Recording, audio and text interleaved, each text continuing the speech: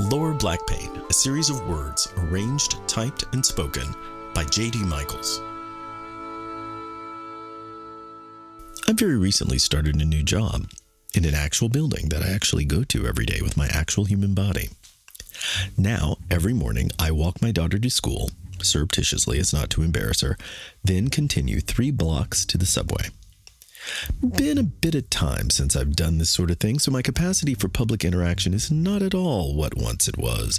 Even though the walk is short and uneventful, at the end I do head into a dark, vast cave emanating otherworldly screeches and wails as if from Greek myth.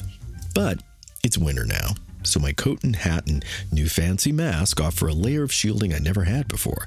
And the corner before the subway station has a friendly crossing guard, probably in her late 60s, who that very first day gave me the absolutely warmest smile and hearty, "Have a nice day." Sometimes, quite rarely, the spirit of the city speaks directly to me, transmogrifying into the sun peeking from behind clouds, or the trains perfectly connecting, or a genuine and enthusiastic smile from a stranger saying, "Have a nice day." It's the world saying, "Hey, you're doing okay." In the middle of my second week, the weather took a bizarre turn, and it was suddenly 62 degrees outside in January. My daughter and I had really enjoyed the walk to school, so when I reached the crossing corner, I said good morning to the guard with appreciative gusto. Her smile fell. Her face hardened. Her eyes narrowed. She silently nodded her head once, dismissively, like a Roald Dahl villain, and I just kept walking towards my stop, my face oddly frozen in a smile, like at the end of a Zoom call when you're waiting for that leave meeting button to kick in. I immediately rewound the event in my head to determine what might have offended her. I mean, I wasn't wearing anything weird that... I realized that my mask had been pulled down, and this had been the first time the crossing guard had seen my face, and it was now obvious that she had thought all along that I was somebody else. Whoever the other guy was, she liked him a lot. Maybe he's on TV or something. Thus, I had stolen all that warmth and good feeling. It wasn't my fault, but an unfortunate expansion of the moment you realize a person is actually waving at someone behind you. The way her face had dropped at the sight of the lower third of mine revealed such a definitive disappointment.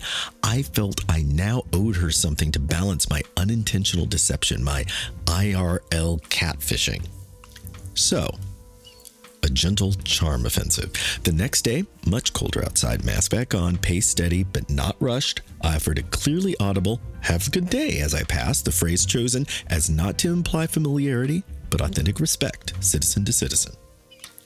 The day after was a little warmer, so a mask down, genuine smile with a single nod. No audible greeting, moving quickly, no response expected.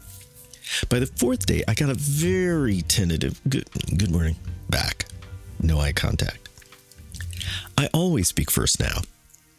She doesn't always even acknowledge me, yet every connection with the person is both effort and gift. So I'm paying forward the compassion she mistakenly gave to me back to her in installments.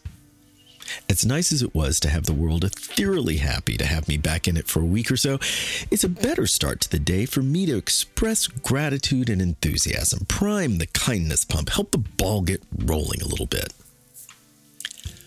I understand that this has nothing to do with writing a ballet, and I'm not going to twist this around to make any kind of musical sense, though I have just now remembered that in the UK, a crossing guard would be called a Lollipop Lady, which is a bit zen given the title of last week's column. I will say that the act of going to the office every day is a brand new rhythm for me, and the cacophony and jostling of my daily underground journey is balanced somewhat by a harmonious morning stroll. Until I hit that corner, because she is still very angry. I'll keep politely smiling, mask or not, but I'll be looking both ways before I cross the street. Lower Black Pain is a Michaels Adams initiative and a Cabs Everywhere production.